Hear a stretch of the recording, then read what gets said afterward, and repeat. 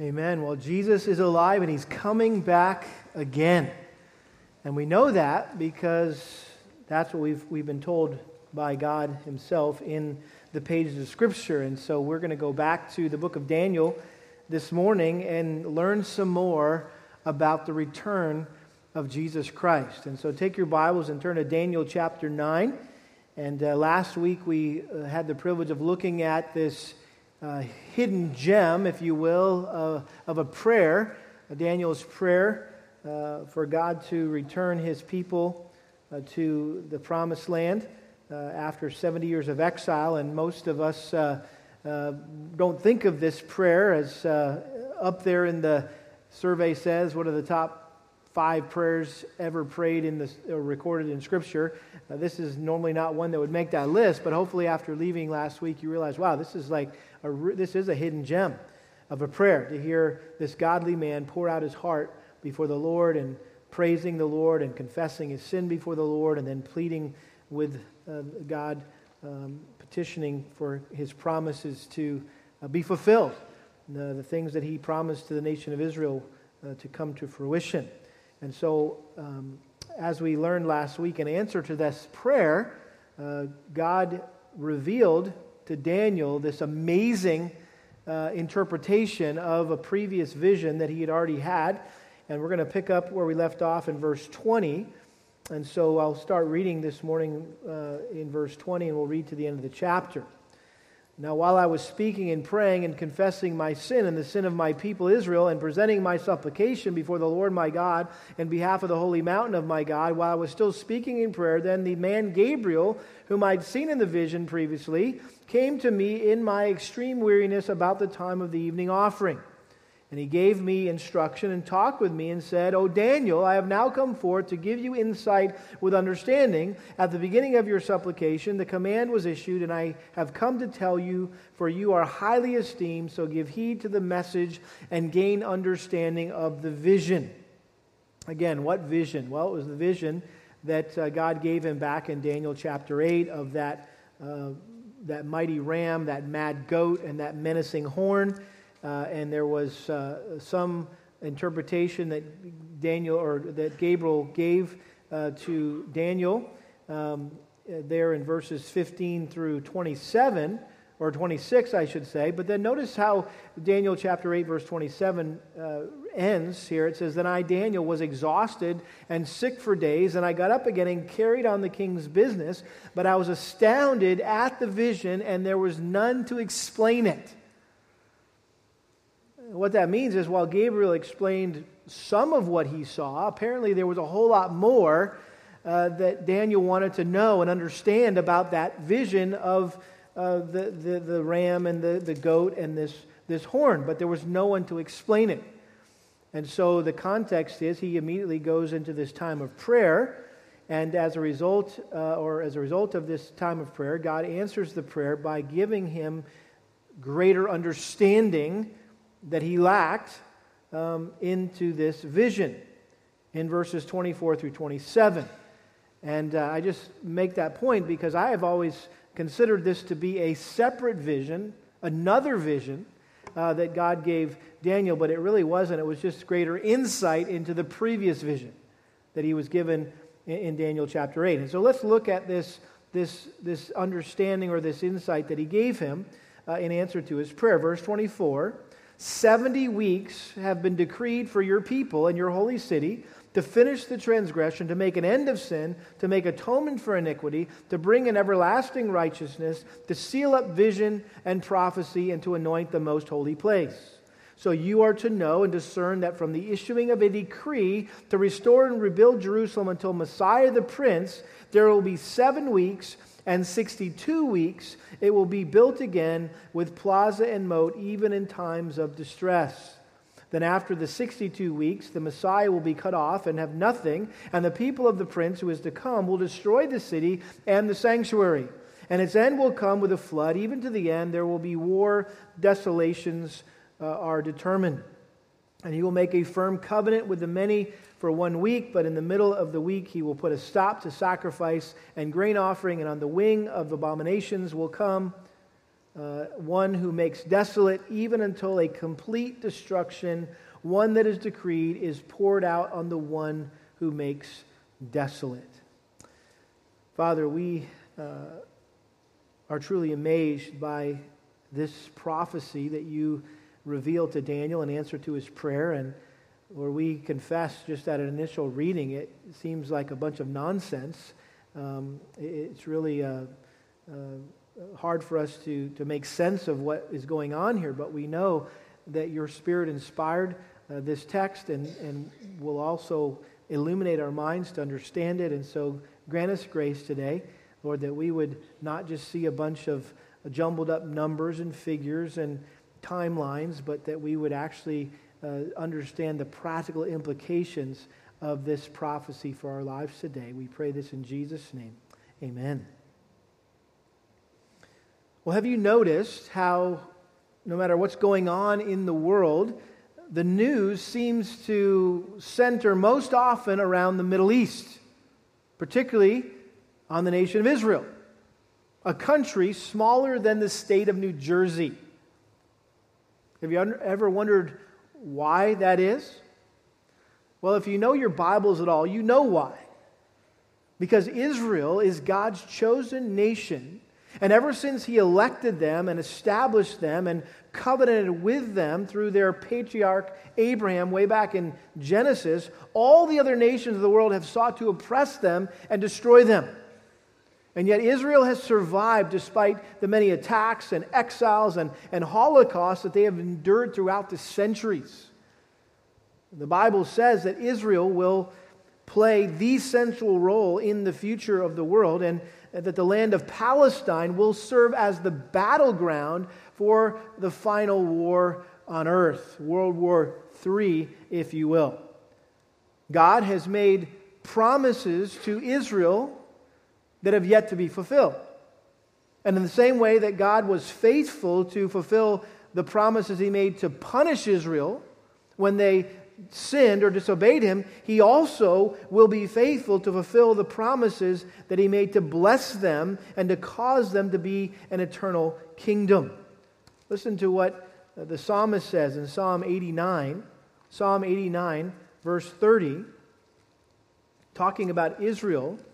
Psalm 89, verse 30, if his sons forsake my law, talking about the sons of David, and do not walk in my judgments, if they violate my statutes and do not keep my commandments, then I will punish their transgression with the rod and their iniquity with stripes. But I will not break off my loving kindness from him, nor deal falsely in my faithfulness. My covenant I will not violate, nor will I alter the utterance of my lips. Once I have sworn by my holiness, I will not lie to David. His descendant shall endure forever, and his throne as the sun before me. It shall be established forever like the moon, and the witness in the sky is faithful. And so here God, in His own words, is promising to fulfill His covenant with David, the Davidic covenant, the covenant that He made, the promise He made to David that there would be a descendant of His who would reign on the throne in Jerusalem forever and ever and ever. And we know ultimately that will be fulfilled in the person, or was fulfilled in the person of Jesus Christ. And notice in that psalm, God's basically saying, listen, despite what Israel has done, or even will do, even kill my own son, I will never forsake them. Ever. I'll never forsake the nation of Israel.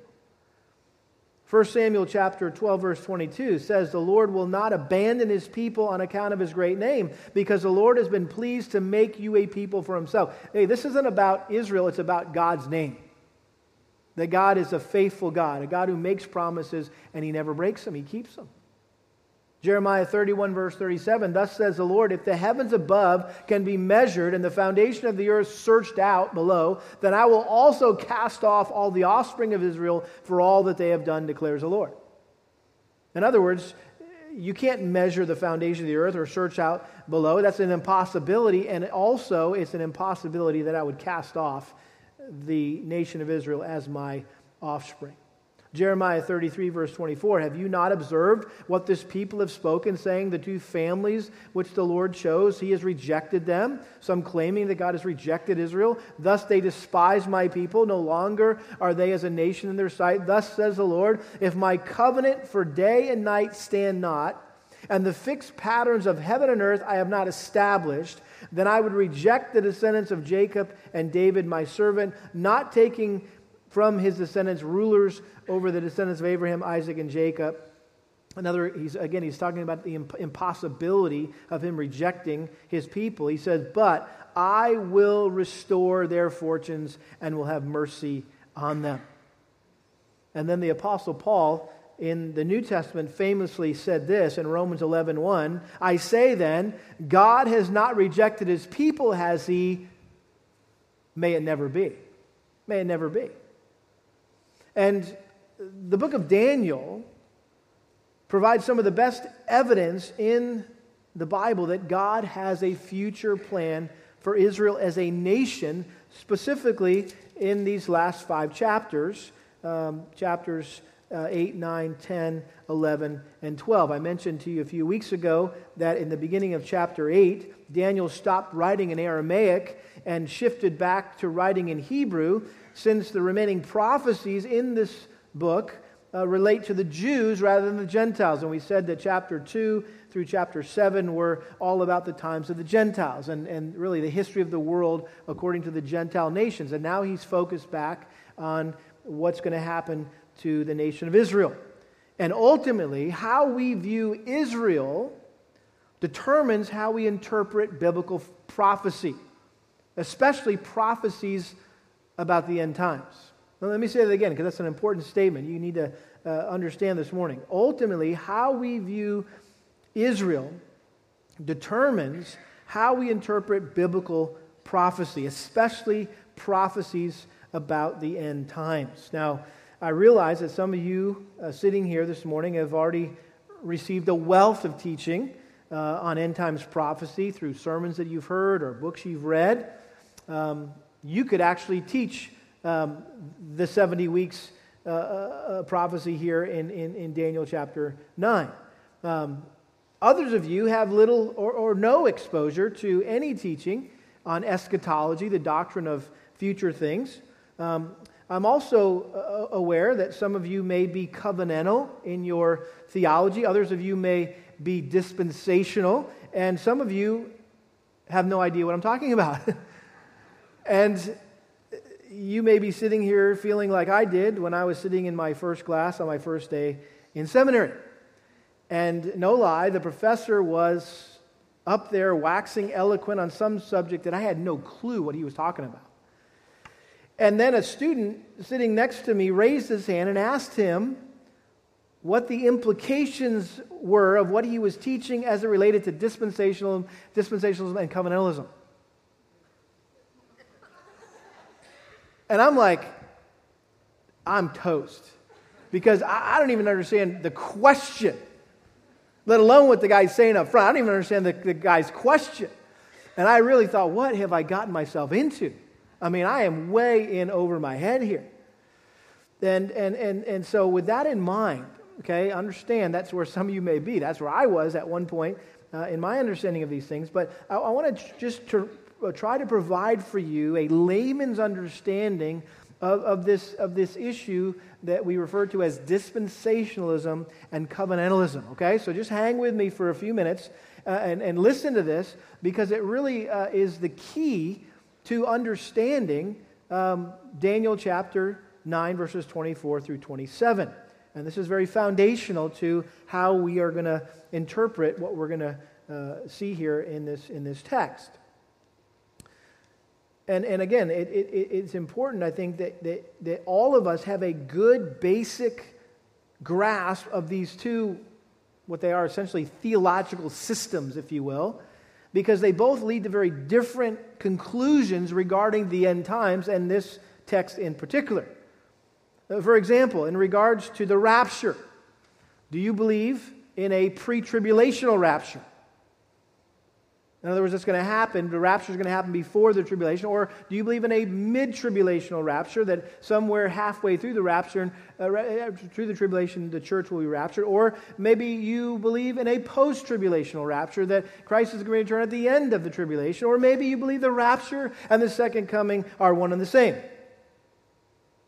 Are you premillennial, postmillennial, amillennial? You're like, I don't know. I thought I was just a Christian. I just came here, with my Bible. And the point is, do you believe that Christ will return and set up His kingdom on earth and literally reign for 1,000 years? Or will society get better and better and eventually become Christianized, and then Christ will return and the church will present basically His kingdom? That's the postmillennial view.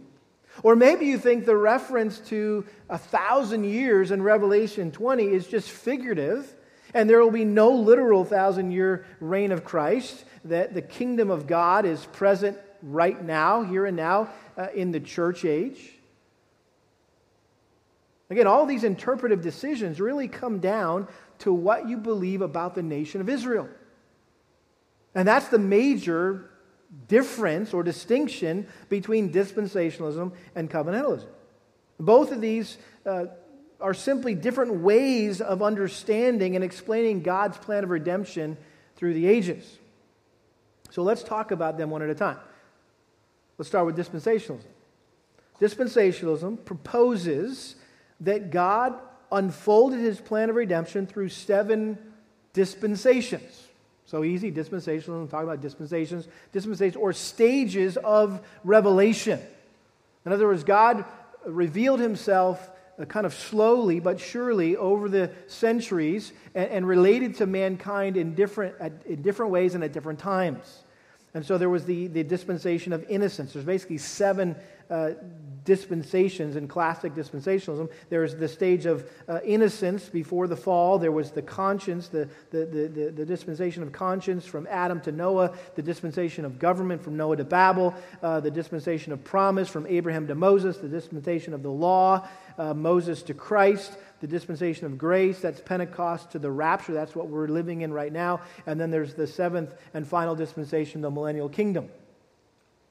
So that's essentially dispensationalism. It views God's plan of redemption according to these 7 stages or 7 dispensations of revelation. Covenantalism, on the other hand, proposes that God structured His plan of redemption around 2 fundamental covenants: the pre-fall covenant of works and the post-fall covenant of grace. The covenant of works was the promise given to mankind by God in the garden that perfect obedience would be rewarded with eternal life. Well, as you know, that didn't go so well. And when Adam sinned and broke this initial covenant, mankind was condemned to death. So God in His mercy instituted the covenant of grace, in which He promised forgiveness for sin and eternal life to everyone who would acknowledge their sin and place their faith in the coming Redeemer. Genesis 3:15, right? Your seed will, talking to Eve, God said, your seed will come and crush Satan's head, right? Crush the serpent's head. That was the first promise, if you will, of the coming of Christ. So you have these 7 dispensations or these 2 covenants. Take your pick, right? But besides these 7 dispensations and 2 covenants, the main difference between these 2 theological systems is the way they interpret Scripture as a whole. Dispensationalists hold to a literal interpretation of Scripture, whereas covenantalists hold to a more allegorical or spiritual method of interpretation. And this is what ultimately distinguishes dispensationalism and covenantalism when it comes to their view of Israel. Now, this is the most important part, so listen carefully. If I've already lost you, come back to me, okay? Dispensationalism sees a clear distinction between Israel and the church. And it believes that all the promises that God made to Israel in the Old Testament will be literally fulfilled to them at some point in the future. Covenantalism, on the other hand, sees no distinction between Israel and the church. The church is the new Israel. That's what they would describe it as. The church is the new Israel. It's replaced Israel or we as the church are a continuation of Israel, and all the Old Testament promises that God made to the nation of Israel are being fulfilled figuratively or spiritually to us who are living in the church age. You got that? Now, let me be clear, okay? Neither of these theological perspectives could or should be characterized as heresy. I don't want us to be that kind of church that all the dispensationalists sit on one side and they look down their noses at all the covenantals on this side and all the covenants over here, throwing rocks at the dispensationalists. Okay, these are merely man's best attempt to organize or systematize or arrange the redemptive flow of Scripture. It's just what is the best way to see and to explain the big picture of the Bible. It's basically what these two systems are about.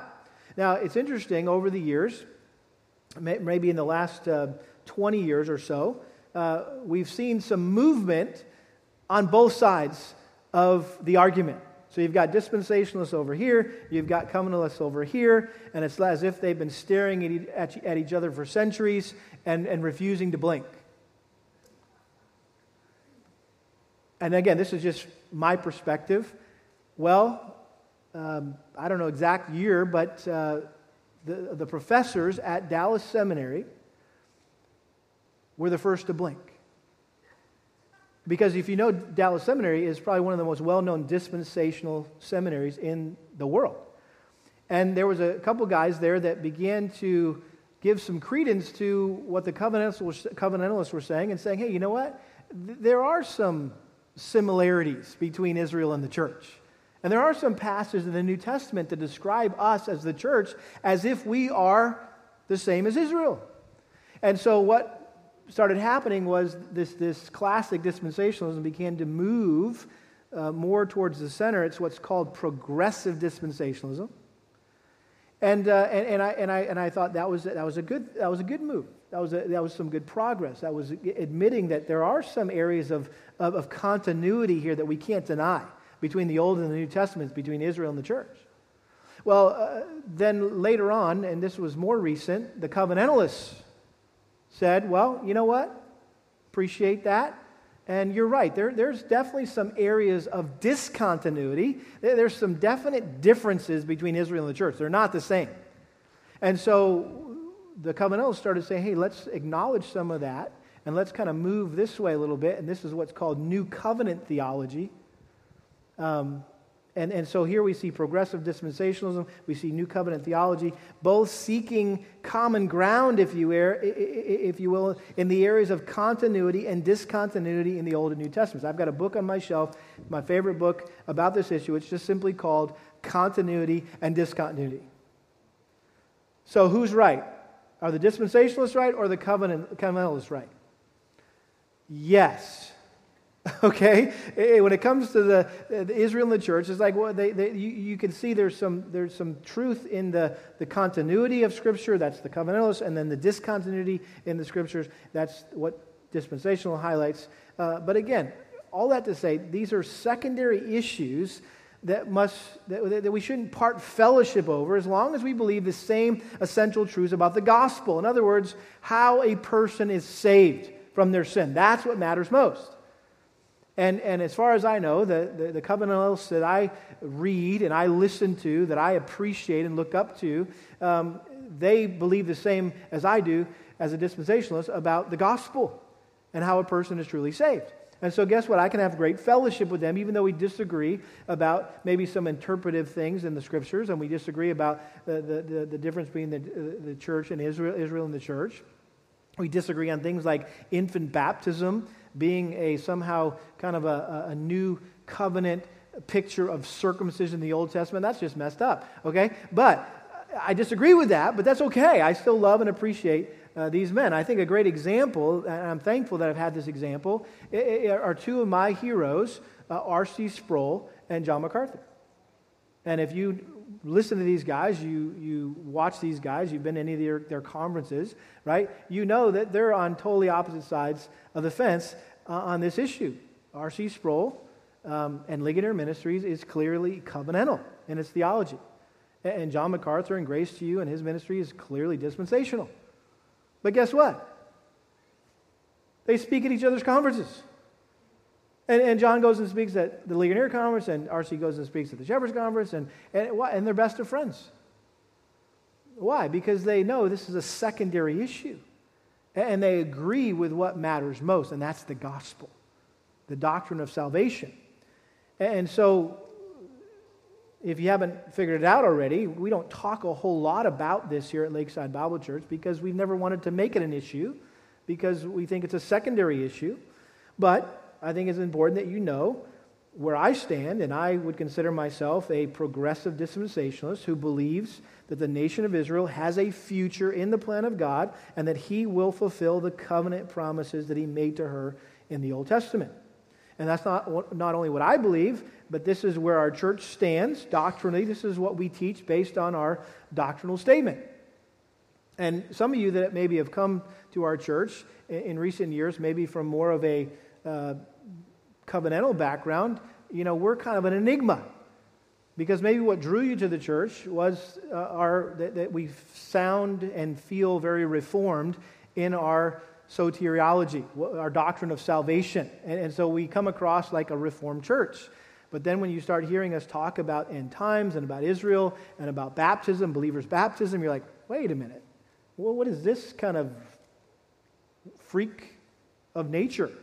This theological freak show that's going on here, that it seems like it's pulling dispensationalism and covenantalism together, and there's some crossover here, and the point is exactly.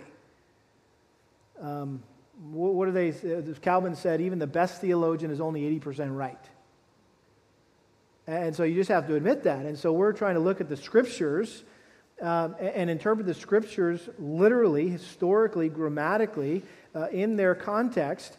And if a passage, says what it says and it makes us sound like a dispensationalist, then hey, guess what?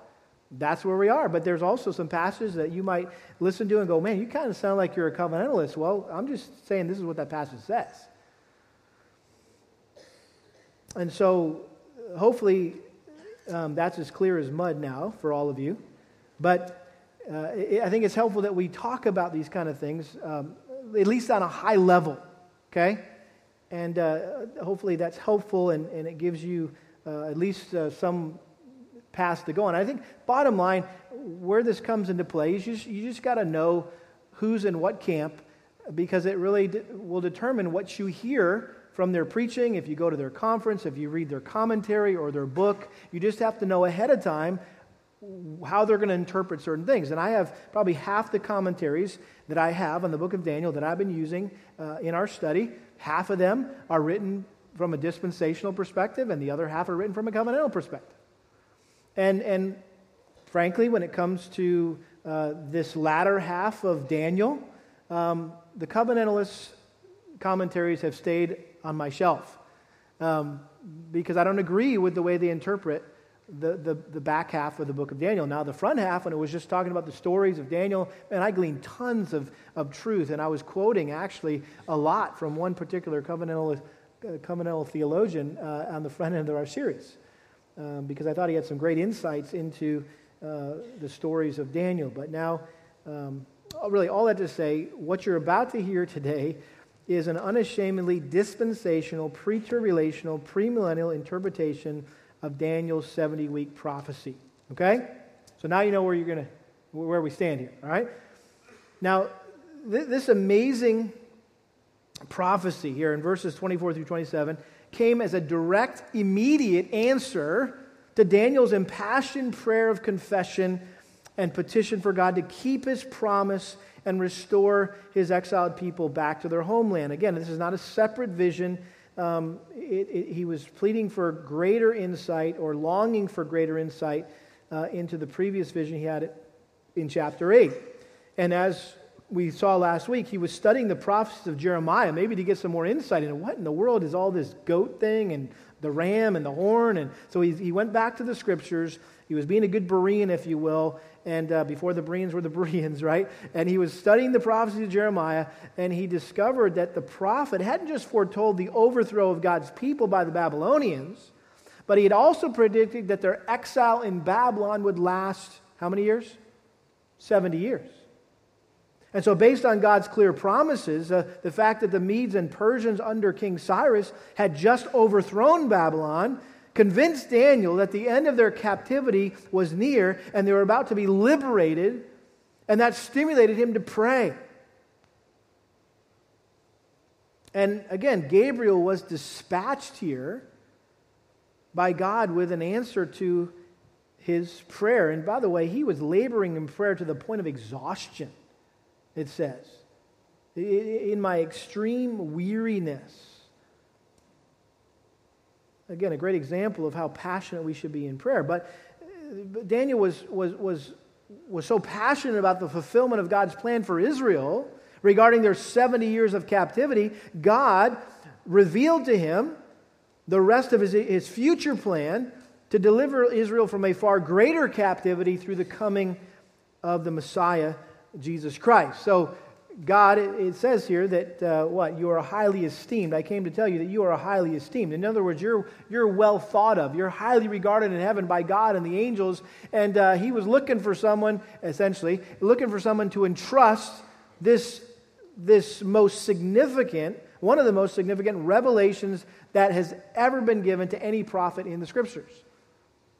And God's like, Daniel's my man. I can trust him with this. He's already fired up about this stuff. He's already interested. And so he gave him this revelation. Now, Daniel chapter 9, verses 24 through 27 has been called the backbone of biblical prophecy. In other words, it ties everything else together. In the same way we have a spine, a backbone, and it kind of ties everything in our body together, right? We couldn't exist without a backbone. It's essential for our body to work and function. And so, in the same way, these 4 verses are like the backbone of all the prophecy in Scripture, because it really holds the key to unlocking many of the mysterious visions and dreams here, not only in the book of Daniel, but also in the book of Revelation.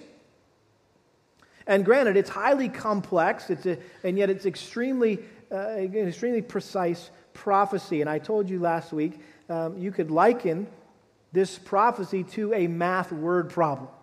Anybody remember those math word problems when you were in school? Some of you still have to deal with those math. I'll pray for you, okay? Because I'll tell you what, I hated math word problems. I'm like, hey, I'm here to learn math, not to read and figure this stuff out. And so you remember, this would be a classic math word problem. An airplane leaves Los Angeles for Denver at a speed of 440 miles per hour. 30 minutes later, a plane going from Denver to Los Angeles leaves Denver, which is 850 miles away at a speed of 470 miles per hour. When they meet, how far are they from Denver? You're just like, what? I'm a lot better with simple math problems, like if you have $20 and your wife has $5, how much money does she have? $25, right? I can figure that stuff out. So no kidding, I actually pulled out my calculator and had it next to my Bible and commentaries as I was trying to figure this thing out. Okay? So, without any further ado, let's look at this math word problem in 15 minutes. Okay, you ready? Notice what it says. 70 weeks have been decreed for your people and your holy city. Now, the Hebrew word for weeks here is a generic term meaning 7 or units of 7. So you've got 70 units of 7, all right? And typically when we think of a unit of 7 as 7 days, right? We think of it as a week, a literal week. In fact, in chapter 10, that's how it's used. In the 3rd year of Cyrus, king of Persia, this is verse 1 of 10, a message was revealed to Daniel, who was named Belshazzar, and the message was true and one of great conflict, but he understood the message and had an understanding of the vision. In those days, I, Daniel, had been mourning for 3 entire weeks. So what does that mean? Literally, he was mourning for 3 weeks. But the context of chapter 9 is 70 years of captivity. Where we're talking about we were talking about that last week. That's what this whole prayer was about. That was the prophecy was all about in Jeremiah. Okay, so it makes sense to understand the week here, 70 weeks, not as weeks, but as 7 years, or a set of 7 years. And we're about to see here the fulfillment, the historic fulfillment of this first part of this prophecy shows that weeks are weeks of years. If they were just days, the prophecy would be meaningless since nothing of significance occurred during that time frame. And so what we're saying here is that each week represents 7 years. It's a play on words. And so you've got 70 weeks divided into 3 time periods. Notice, I'll continue to read verse 25. So you are now to know and discern that from the issuing of decree to restore and build Jerusalem until Messiah the Prince, there will be 7 weeks. In other words, 7 weeks of 7 years and 62 weeks, and it will be built again with plaza and moat, even in times of distress.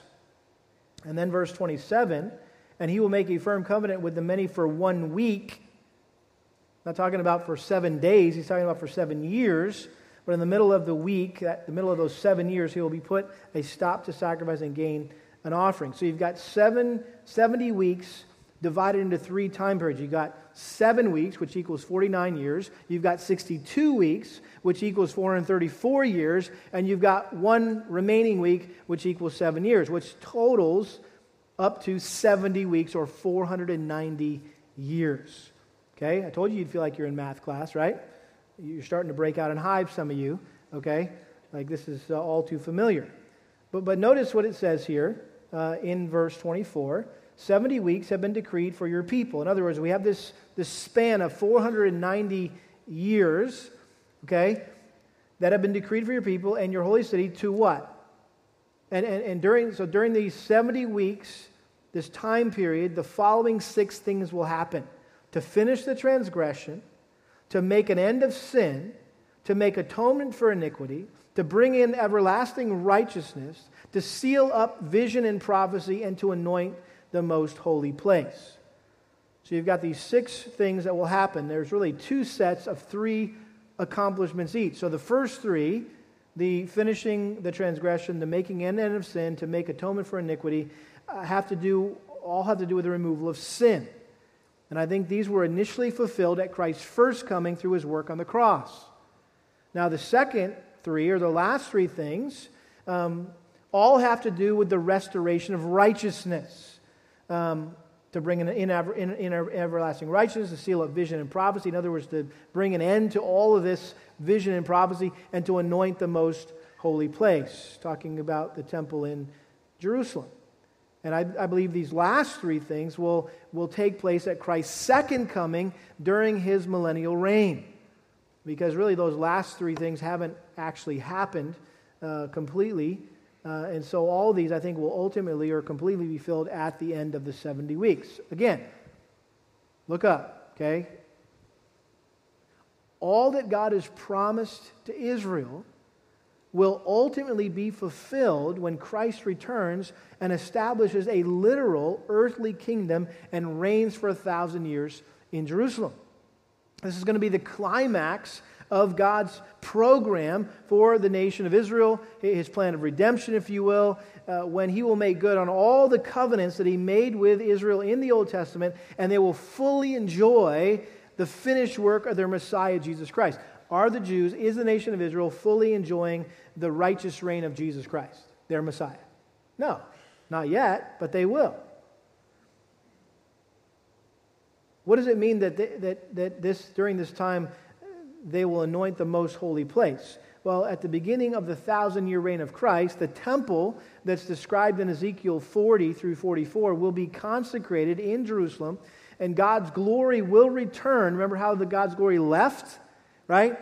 And that temple was considered Ichabod. Well, God's glory will return in the person of the Lord Jesus Christ. Now, go on to verse 25. So you are to know and discern that from the issuing of a decree to restore and rebuild Jerusalem until Messiah the Prince, there will be 7 weeks and 62 weeks. So a total of 69 weeks. 7 weeks plus 62, that's 69 weeks It will be built again with plaza and moat, even in times of distress. Now, there was basically 4 decrees of Persian kings regarding the Jews. Cyrus made a decree that they could return to the promised land.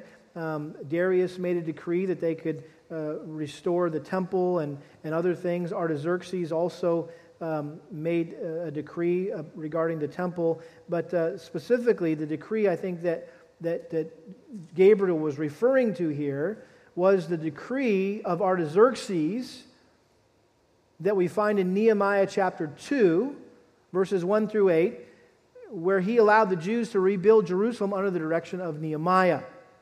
Again, you can reference that, Nehemiah chapter 2, verses 1 through 8. But this was in the year 444 or 445 BC, and there's some disagreement among Bible scholars what's the better year, 444 or 445 BC. But he says, until that, or from that point, that's when the clock starts ticking, if you will. These 69 years starts ticking. When Artaxerxes makes that decree until the Messiah or the Prince comes. Until Messiah the Prince, of course, that's the coming of Messiah, Jesus Christ. And so between the time of Artaxerxes' decree and the coming of Christ, there will be, again, 7 weeks, that's 49 years, plus 62 weeks, that's 434 years, 69 weeks total, or 483 years. Now, I think that Jerusalem was rebuilt during that first 7 weeks, or that those first 49 years. Now, we know, you say, wait a minute, I thought Nehemiah rebuilt the walls in 52 days. Well, that's true, but it also took close to 50 years to reconstruct the entire city with its plaza, its moat, all that kind of stuff. And so you've got the first 7 years, and then what about the second 62 weeks, if you will, or the 434 years? This is where you just have to trust me on this. You can go home and do the math yourself, okay? But when you do the math and you take into account leap years, errors in the calendar, the change from BC to AD, if you count forward 483 years, and this is where it gets all confusing, okay? 483 years, you can't just say times 365 because the Jewish calendar was based on a 360-day year, so you have to take that into account. So again, it's all this very complex math going on here. The point is, the total is 173,880 days. That's what we're talking about. So if you count forward 173,880 days, or 483 years, from March 14th, 444 BC, when Nehemiah received the decree of Artaxerxes to rebuild the walls, you land on April 6th, AD 32. Some say 33, some say 30. Again, depending on how you number the death of Christ. But we know that's in the zone, right? Of the end of Christ. And what that comes to is the exact day that Jesus triumphantly entered Jerusalem and officially presented himself to the nation of Israel as our Messiah. I mean, are you kidding me? I mean, that's what this is all about. It's exactly what this is all about. That in this prophecy, Daniel was able to pinpoint the exact day that Jesus would come in his triumphal entry and present himself as the Messiah to Israel. And some scholars consider this passage to be the single greatest evidence of divine inspiration of the Scriptures because it precisely predicted the coming of Jesus Christ. Does your head hurt yet? You can do all this research on your own and do all this math. If you're into math, you have fun, okay? But notice what happens here. Verse 25, so you were to know and discern that from the issuing of the decree to restore and rebuild Jerusalem until Messiah the Prince there will be 7 weeks and 62 weeks. It will be built again with plaza and moat, even in times of distress. But then notice verse 26, then after the 62 weeks, the Messiah will be cut off and have nothing. Obviously, this is a reference to Christ's crucifixion. After 62 weeks, which is really at the end of the 69th week, Jesus' life will be cut off by being nailed to a Roman cross, which is exactly what happened. And then notice, it says, and the people, verse 26, of the prince who is to come will destroy the city and the sanctuary, and its end will come with a flood. Even to the end there will be war. Desolations are determined. The people of the prince who is to come are the Romans, who God used to judge the nation of Israel for crucifying his son by destroying Jerusalem 40 years later in AD 70.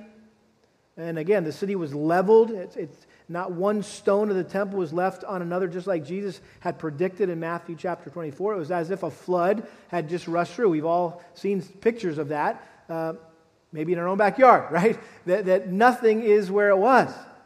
And that was the picture of the destruction of the city of Jerusalem as punishment for murdering their Messiah. And since then, as you know, Israel has been plagued by all kinds of wars and persecutions and holocausts, and that is what was prophesied here. Even to the end there will be war, desolations are determined. Now, in the white space there, between verses 26 and 27, there is a gap, a time gap, okay, between the 69th week and the 70th week, which, again, you might write in there, if you have a pen and you can fit it in the little space, the white space there, you could just say the church age, which extends from Pentecost to the rapture. We are living in this parenthesis in God's program, if you will, and Christ anticipated this interval when he prophesied about the establishment of the church. I will build my church, and the gates of hell will not prevail against it, Matthew 16:18. And this establishing of the church necessitated the setting aside of the nation of Israel for a season in order for a new chapter in God's program to be initiated. This is what Jesus himself said in Matthew 21, verse 42. Did you ever read in the Scriptures, the stone which the builders rejected, this became the chief cornerstone. Therefore I say to you, the kingdom of God will be taken away from you and given to a people producing the fruit of it. And again, this is an interval in which we're living that was never mentioned, or I would even say anticipated in the Old Testament. I don't know that Daniel was able to understand this as well as we are, because we have history on our side, if you will. This was a secret hidden in the mind of God from the foundation of the world until he chose to reveal it to Paul and the other apostles. Paul talks about this in Ephesians chapter 3, that there was this mystery of the church, that God appointed me as the apostle to the Gentiles, and I'm here to tell you about this mystery called the church age. And so we're living in this gap during which time Israel has been partially blinded, if you will, and temporarily set aside to give opportunity for all the elect Gentiles throughout the world to come to Christ. And if you want to study this, I think the best evidence that there's a future for Israel and what's going on and how the church and Israel fit together, you need to read Romans 9, 10, and 11. Romans 9, 10, and 11 talk about the church in Israel. And they keep it very distinct. And basically what it says is that, hey, this is the time when God is grafting in us, Gentiles, into the vine of Israel. And yet there is a future for Israel, and Israel will come around in the future.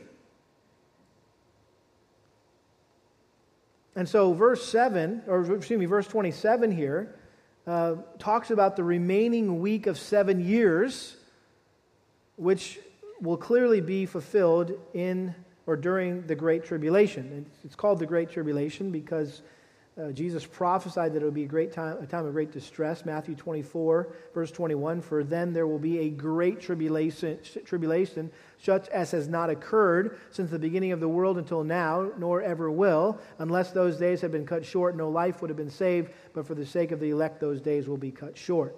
So notice what he says here in verse 27, and he will make a firm covenant. Who's he? Well, it's the prince who is to come, back in verse 26.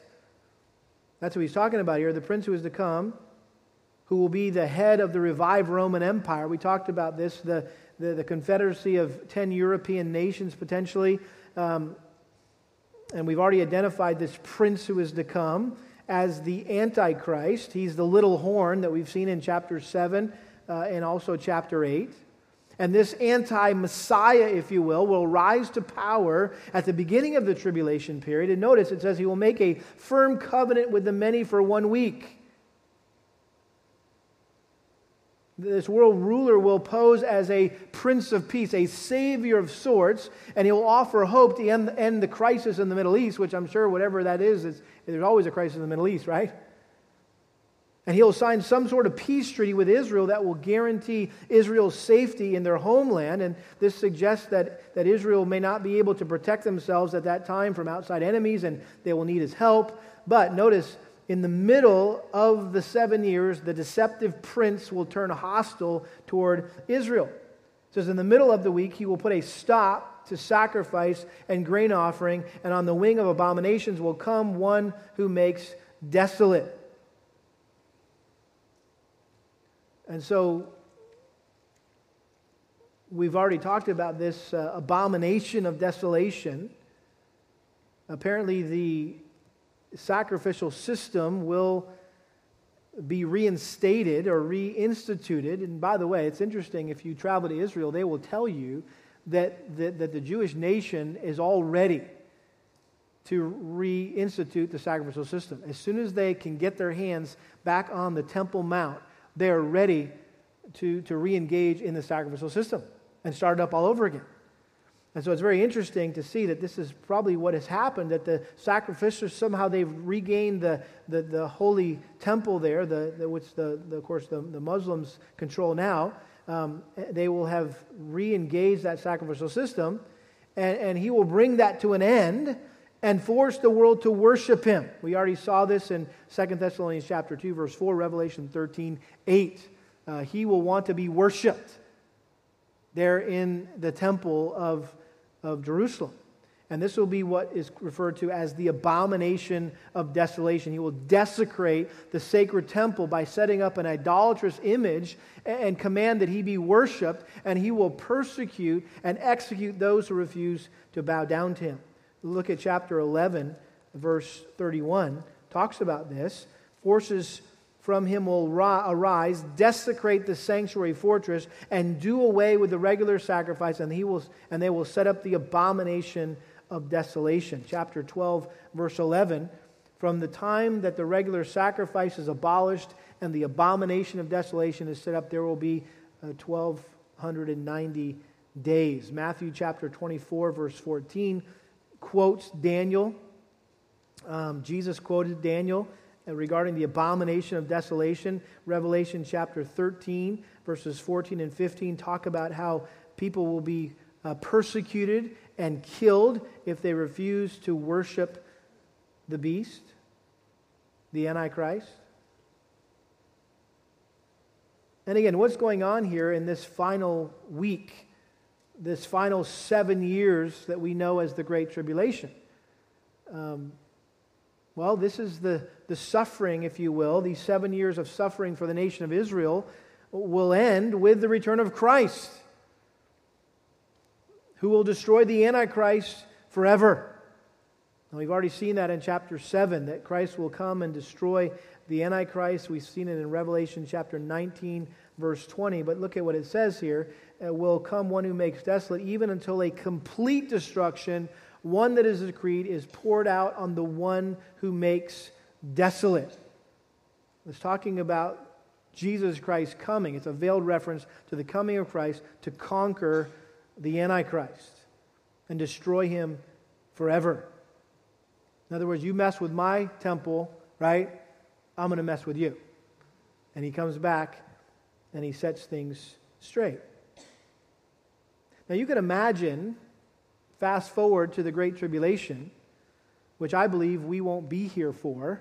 I believe in a pre-tribulational rapture that the church age really ends, if you will, at the beginning of the Great Tribulation, and that's really where God's focus returns to the nation of Israel. And much of what you see in the book of Revelation is focused on Israel and their salvation, their persecution, their salvation, and the 144,000 witnesses. It's all about witnessing to the Jewish nation, and so it seems very Jewish. It seems very mainly focused on Israel during the tribulation. So that's one more reason why I believe that we'll be gone. But can you imagine, okay, for those tribulation saints, okay, there will be people, by the way, non-Jews who maybe are born during the tribulation or whatever, or go into the tribulation, people that get saved. Okay, after the rapture, there will be people still living on this earth who are not Jews. They'll get saved. And they'll be going through this time of persecution along with the nation of Israel. And can you imagine, though, how this book, Daniel, and particularly these 4 verses, will be a huge source of encouragement and hope and comfort for them during that time. Just like Shadrach, Meshach, and Abednego, they will be enduring this fiery furnace. Why? For refusing to bow down and worship the image of the Antichrist. Well, again, this wasn't just written for the tribulation saints. You say, well, great, we're out of here. So what? Big whoop to you. Why did you just waste all of our time telling us this? We won't even be here. Well, because guess what? We are here right now. And what does this teach us about God? What does this teach us about world history? What does this teach us about the coming of Christ, the imminent return of Christ? Listen, God has a timetable, a very specific, precise timetable for world history. And while we may not fully be able to understand it, and we may take a different theological view of things and how we choose to interpret these end times events, the bottom line is we can all land on the same truth, and that Jesus is coming back. Jesus is coming back. And He's coming back at the exact time that God has decreed, in the same way He came the first time, at the exact time, to the day. And so we know that God has a very specific timetable that He's working according to. And we don't know specifically what that is. And that's why we say, hey, don't try to set dates, and don't try to recognize or say that's the Antichrist, or Donald Trump's the Antichrist, and don't do that. We don't know that, but we know that Jesus is coming back, and we know that those who don't know Him as their Lord and Savior will be judged. And so now is the time of God's mercy. Now is the time to turn from your sin and place your faith in the Lord Jesus Christ and get on His team. Because His team wins. And the Lord is being gracious to give us time to reach our unsaved family members and friends and coworkers and classmates. And this is a time for evangelism. We shouldn't just be sitting here and, with our little pencils and our calculators and, right? Like, okay, this is great. We need to understand this as best we can. But listen, what should this do? This should motivate us and say, you know what? There's lost people out there that I'm going to be rubbing shoulders with this week, and they need to hear the gospel. And they need to be passionate about sharing Christ with them so that they can have the hope that I have. That while this world is just all messed up and who knows what's happened and is going to happen in this election year and all this kind of stuff, it's okay. It's okay, because this is all working out according to God's precise timetable. And God will do what He will do because He's the God of history. Amen? Let's pray. Father, thank You for this time we've been able to look at a very challenging portion of Your Word, but I pray Your Spirit would just help us, Lord, to even maybe not get bogged down in the details, but really just be refreshed. I don't want anybody leaving here frustrated today, Lord, but just that we would leave here refreshed and excited to know that You have this very precise, specific timetable that You are working according to, that You have everything under control. And we don't have anything to worry about, anything to be fearful of, except for the fact if we don't know Jesus Christ. And so I pray that those who may not be Christians in this room would feel compelled by Your Spirit this morning to repent and believe, Lord, so that they could be ready for the imminent return of Your Son, Jesus Christ. Even so come, we pray, Lord Jesus. Amen.